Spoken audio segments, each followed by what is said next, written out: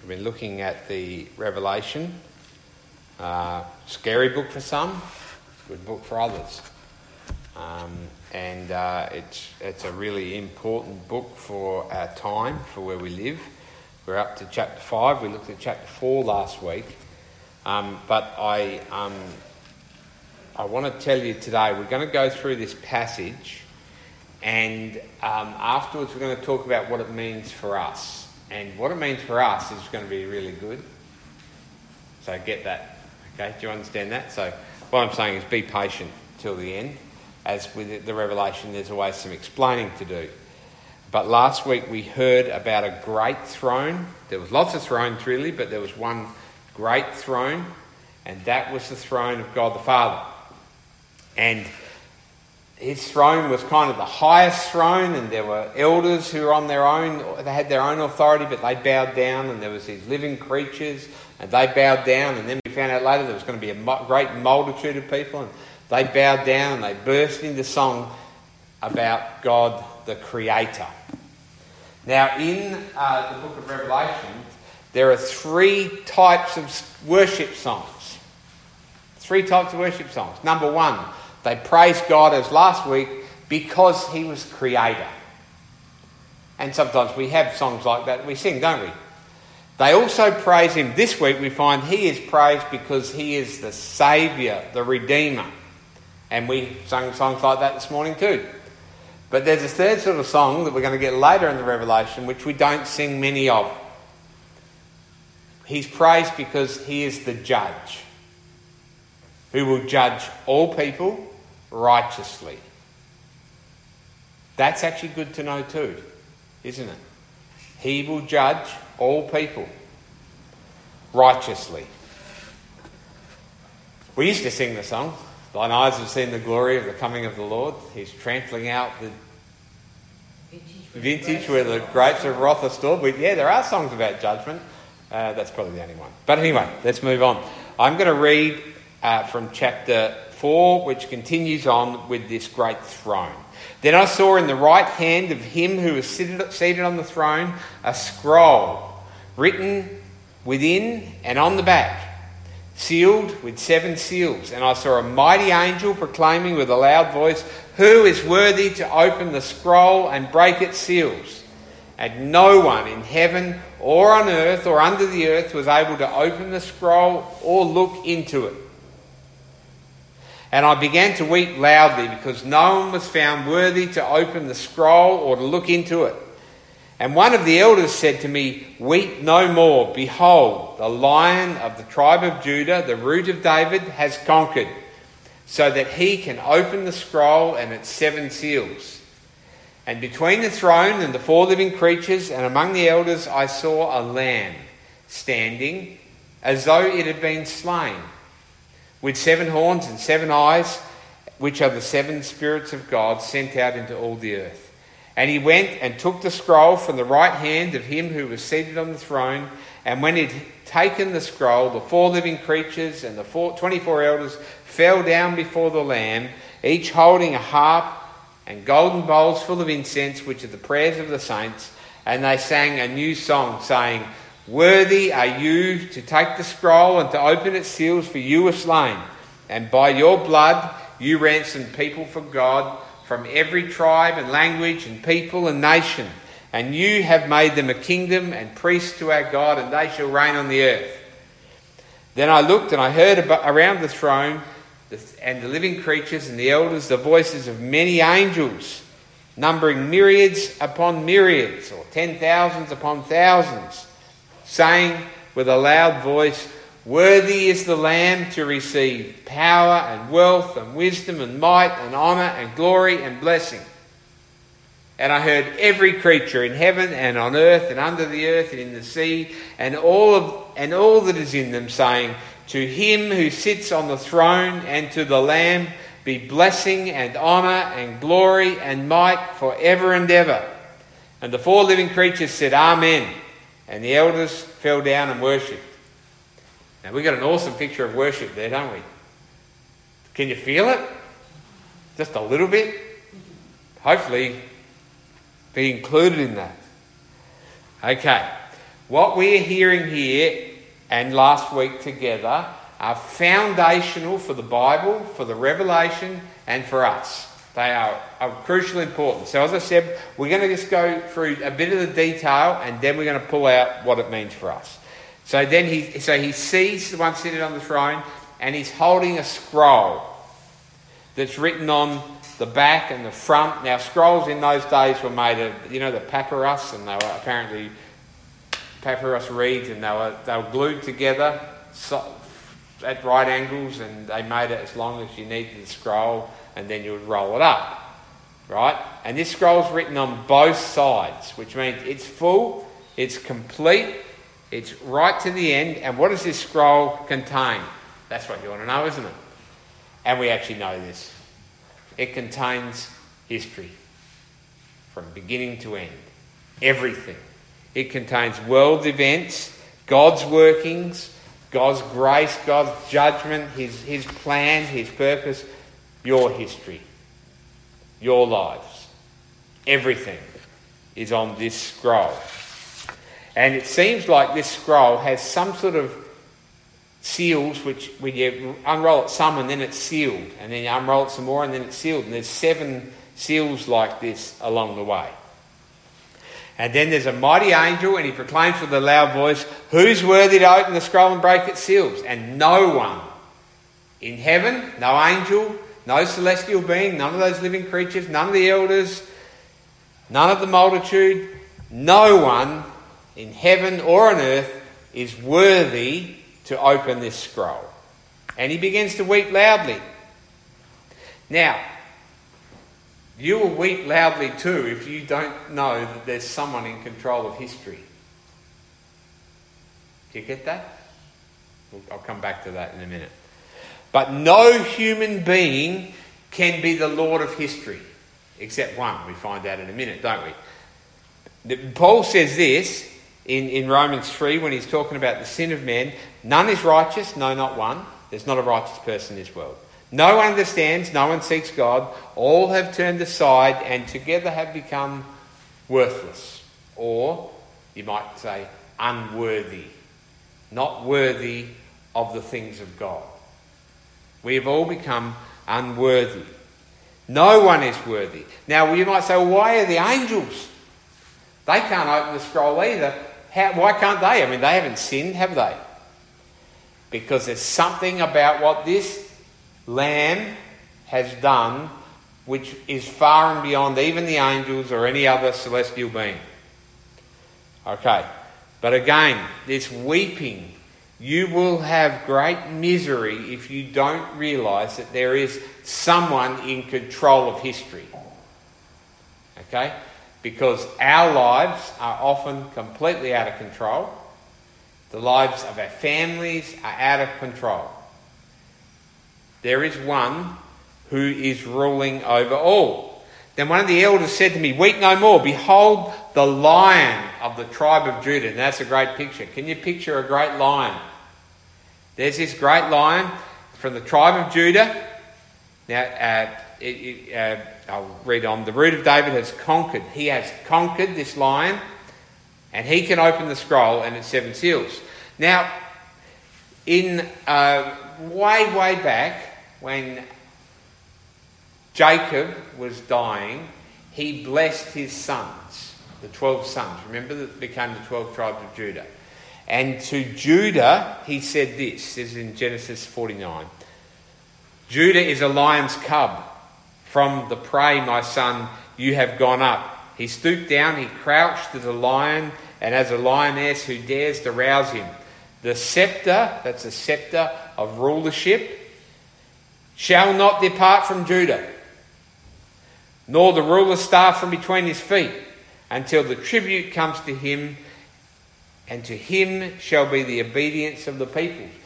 Jesus was from the line from the family tree of Judah. That's where he came from. Yep. He is the Lion of Judah, and he's the root of David. Now, hang on. The root of David. Now, we're told that Jesse was like this stump. Jesse was David's dad. Was like this stump that had been cut off, and then a sprout came from bringing new life, and that was Jesus. But this is not saying that. This is saying, David, King David, the great king over all of Israel, Jesus is his root. He was before him. He is the greater king. He is everything. You understand? How much authority does this one have? He has all authority. And he has triumphed and he's conquered. Right, so obviously we know how a lion conquers. It tears things to bits with its great claws and its mouth and its teeth and its strength, yeah? But that's not what he sees. He said, the Lion of Judah. And he turns and what does he see? A lamb.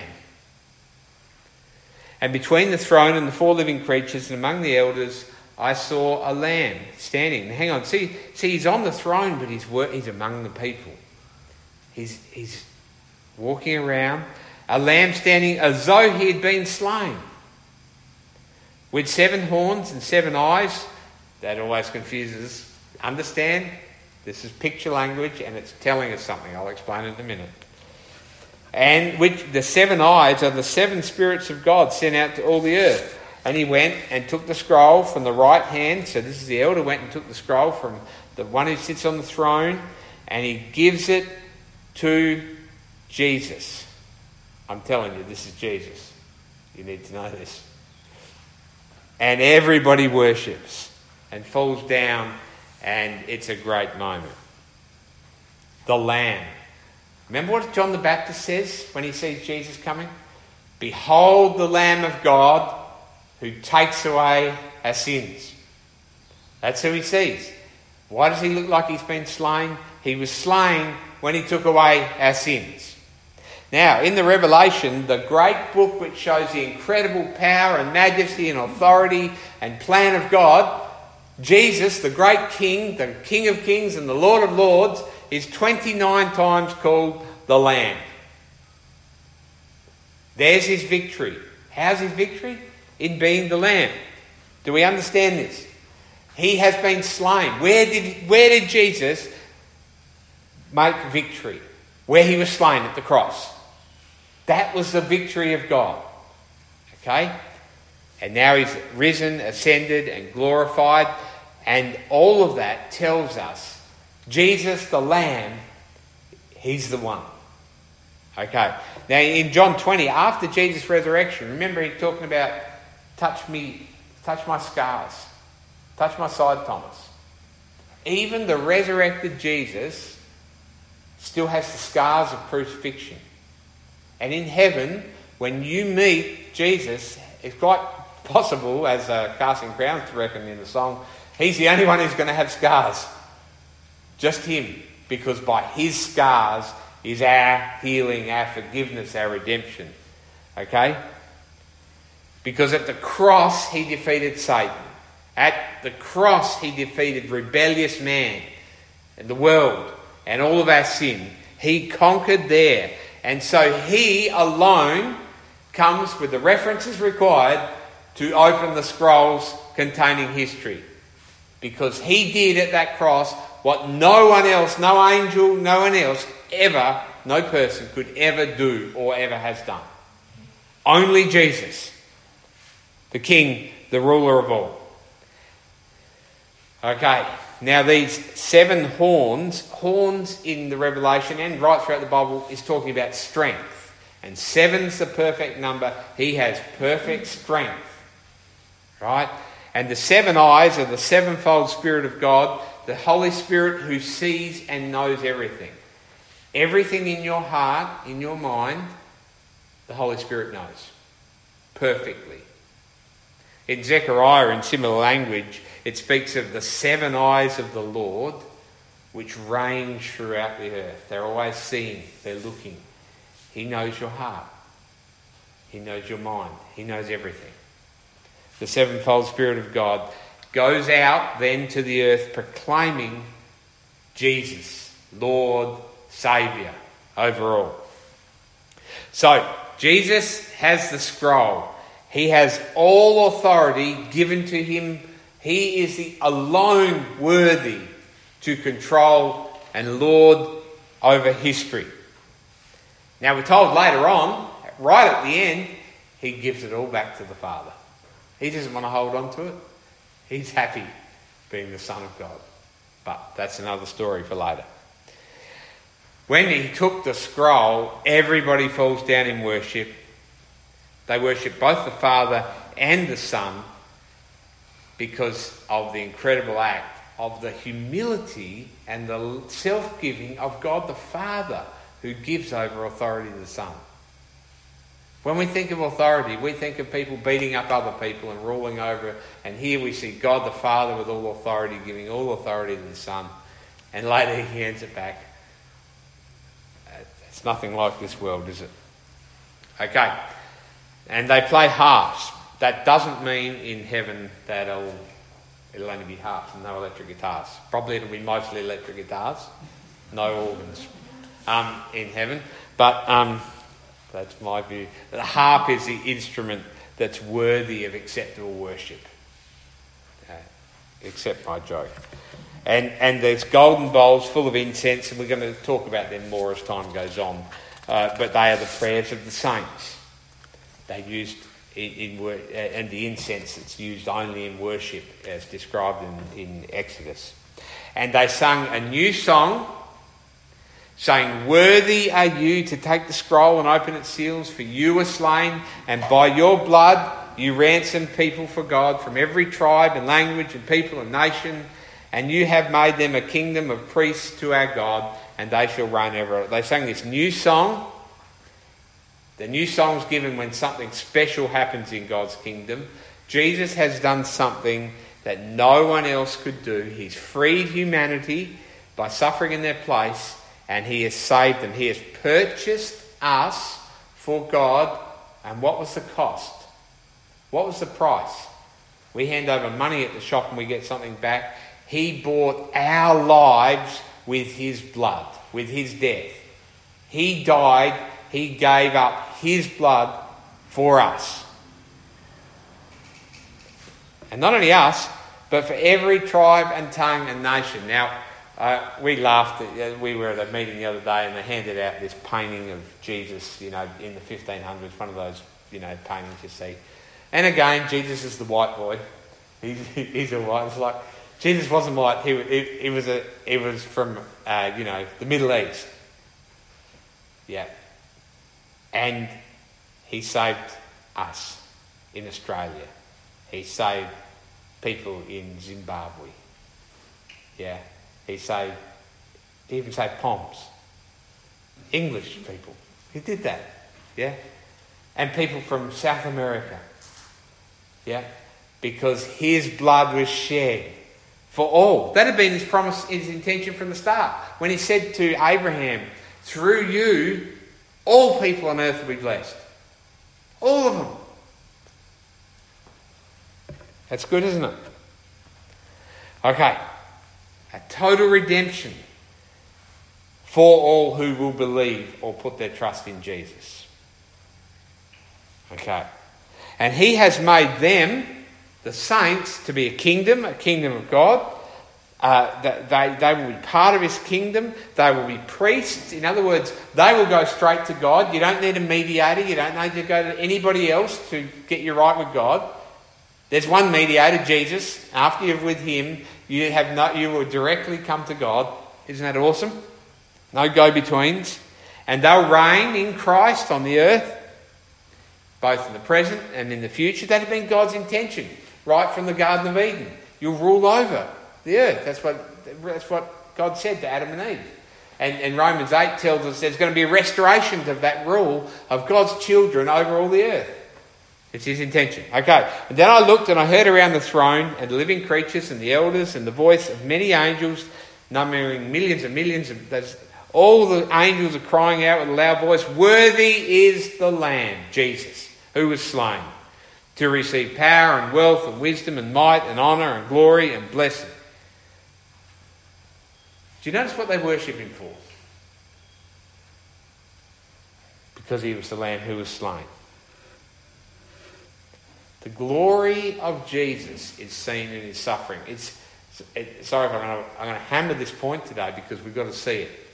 Glory and strength and worthiness is seen in a cross, in a servant, in the blood shed for other people.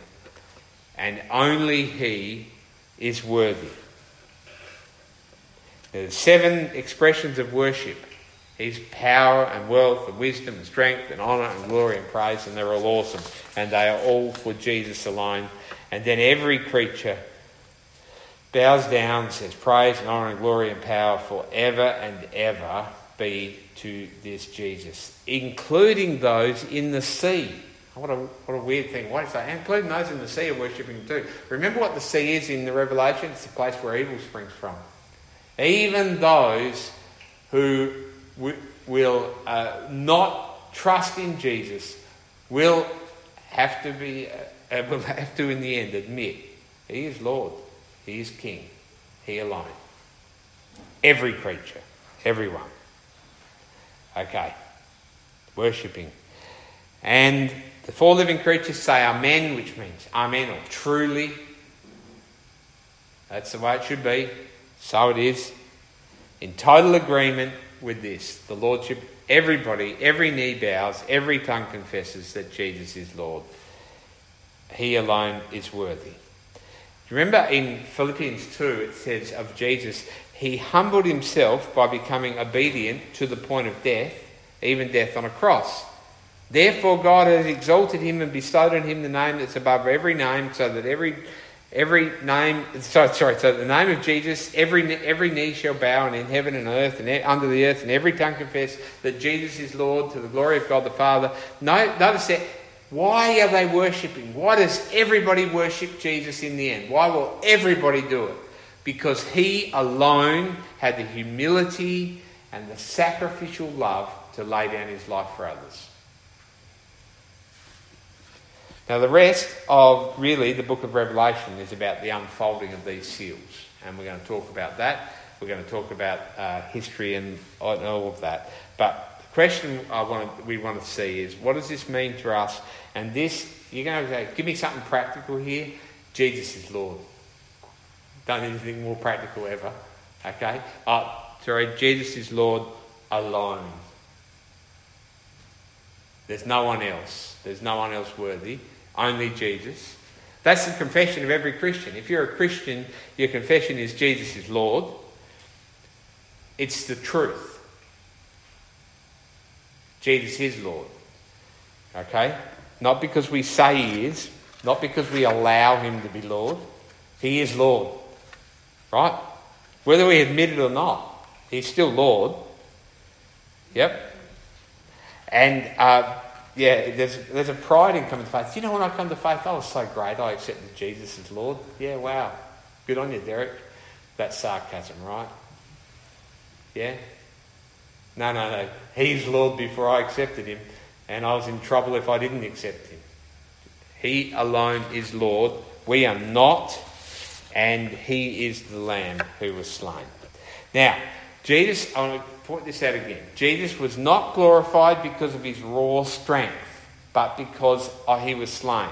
If we look for a great leader, one who we would trust in this world, we will look to someone who is strong, who has authority, or perhaps they have a great army, because from that you will get security and peace. True? Who do you want to side with? China or the US? Well, we're just going to wait and see who's got the most guns, right? And then we'll work it out from there. True? The one with the most strength is who you want to side with. Yeah? You ever wonder why, excuse my language, but why does a bikey chick like the violent, horrible, strong bikey man? Because he might be a rotten man, but I'm safe with him because he's more powerful than everybody else around me. Do you understand? We go towards strength, or perhaps superior technology and superior wisdom. We'll be safe, right, when we're under that. Or perhaps superior riches.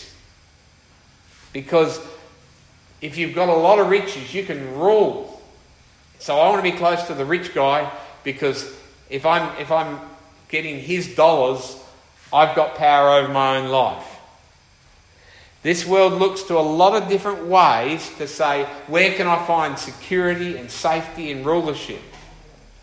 But no one says that in a lamb who is weak. That's not where people look.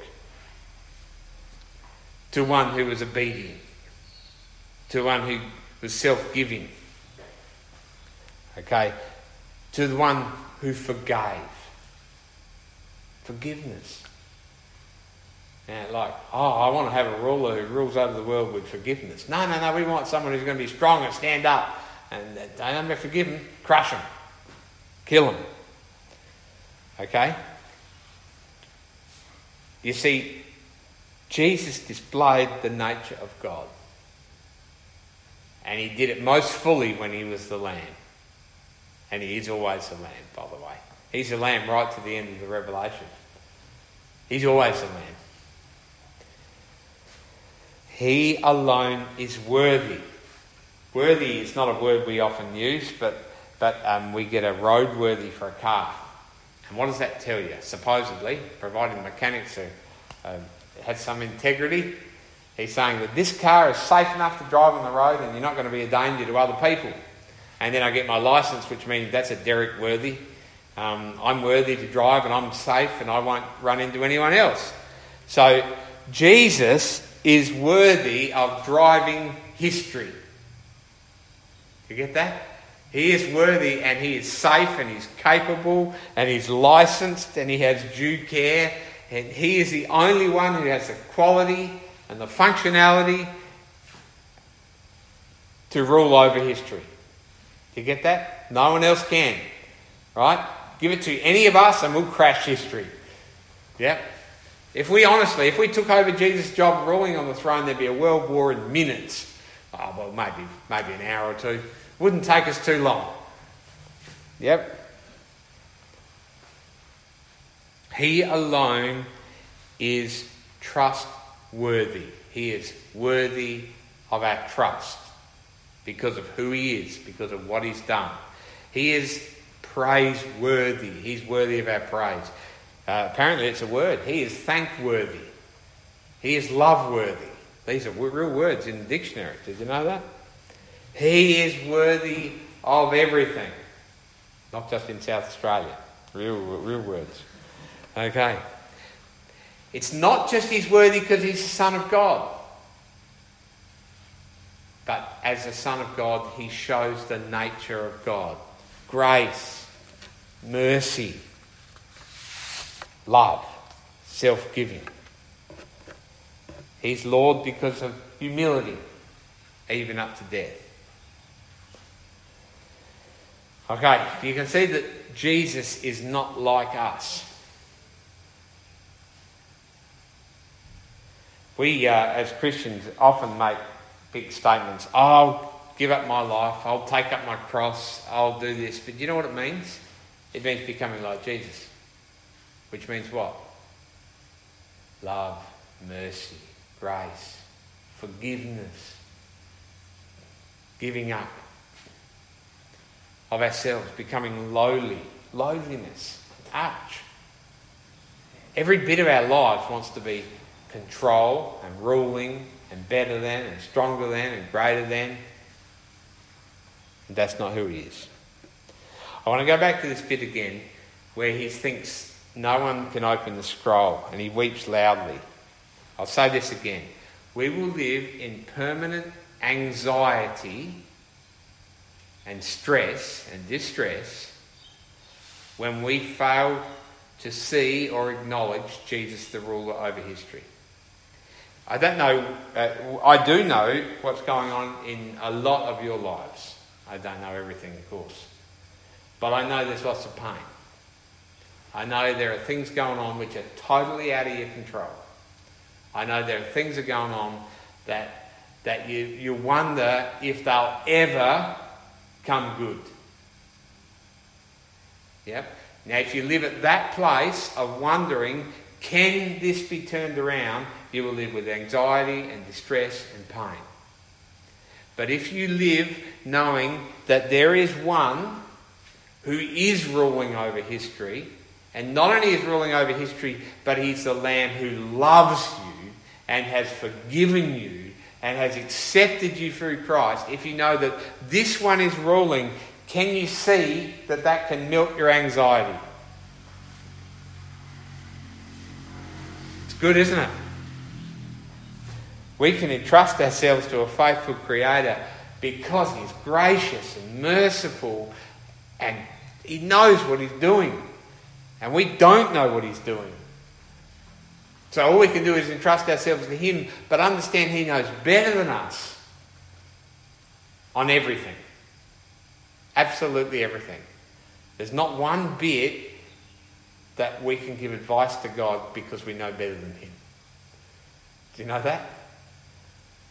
So what's going on in my life? Why is it like this? We can't answer that question. But know this. There is a Lamb who was slain who is on the throne. And He's ruling over your life. And really, at the cry of our hearts again and again is to say, behold the Lamb of God who takes away the sin of the world. Keep looking to Him. Keep looking to Him. Because we are safe when we look to Him. And we are safe only when we look to Him. We only have peace, we are safe when we don't look to Him because He's ruling over us. But we don't have that peace in our lives unless we're looking to Him. So we're those who come to this Lamb, and we keep coming to the Lamb, and He's always the Lamb because that is the only place where we have safety and security and joy, peace in our lives. Only at the Lamb of God who takes away the sins of the world. I'm going to pray. Father, we want to thank You for who You are. We want to thank You for Your love and grace and mercy shown to us through Your Son. Thank You that You have shown Yourself. You've displayed Your glory to us. And thank You that You did this when we were unworthy, when we'd done nothing to deserve it. In fact, we'd done everything to not deserve it. Thank You that we can know that You're in control of our lives. And we just want to think on that for a moment.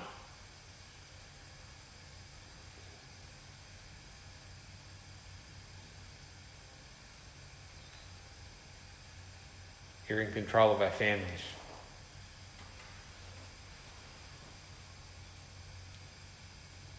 You're in control of our bodies, our relationships. You're in control of world powers, local powers. We thank You, Father, that You're in control. And thank You that Jesus saved us. I pray this in Jesus' name. Amen.